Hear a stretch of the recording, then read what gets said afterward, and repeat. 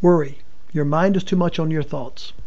A little over a year ago, our pastor preached a sermon on worry, and he told the vignette of the pastor clearly worrying about something, wearing his emotions on his outer sleeves.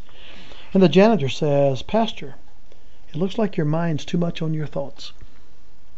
I love that phrase.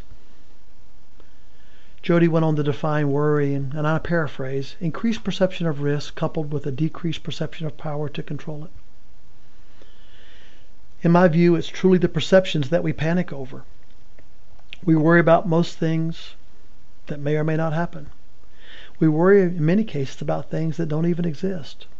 And our brains tend to run worry loops similar to the video loops you see on the news, with one major difference. They get worse every time they run.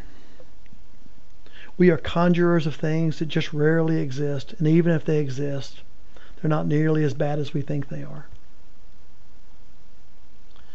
I offer that quite often. When the real problems show up, most people are relieved.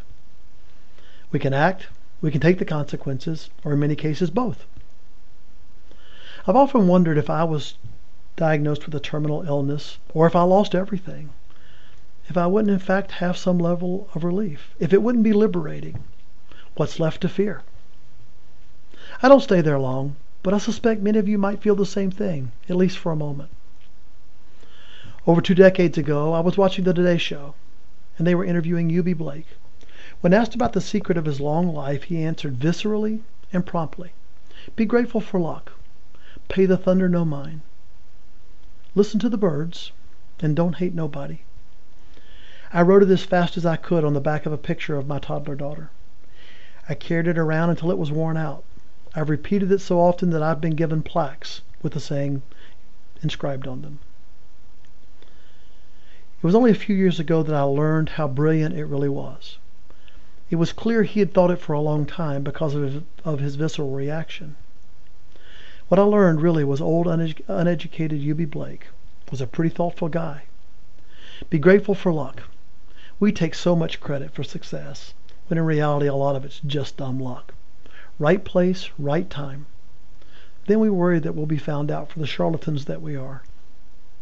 Pay the thunder no mind. This is incredibly good, because when you hear the thunder, the danger's past. The business end of the storm's lightning, which should it strike, we'll never know. We spend so much of our life fretting over thunder and a little time getting out of the storm. Listens to the birds.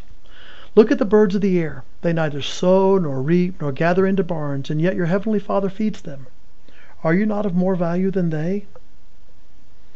Regardless of our religion, I dare you to find a worrying bird unless you put them in a cage. Don't listen to them because their song is beautiful. Their song is beautiful because they don't fret. They get on with the business of being birds, and they sing. Listen to them and take a lesson.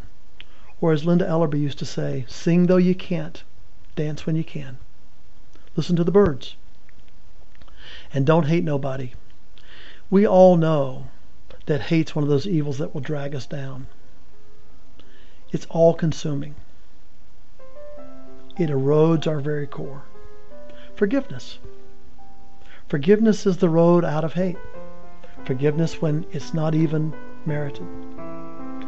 Be grateful for luck. Pay the thunder no mind. Listen to the birds and don't hate nobody. It's the counterweight to worry. It's the way out of worry. We just have to get up every day and put it into practice. For Men in Balance, this is Daryl Chapman.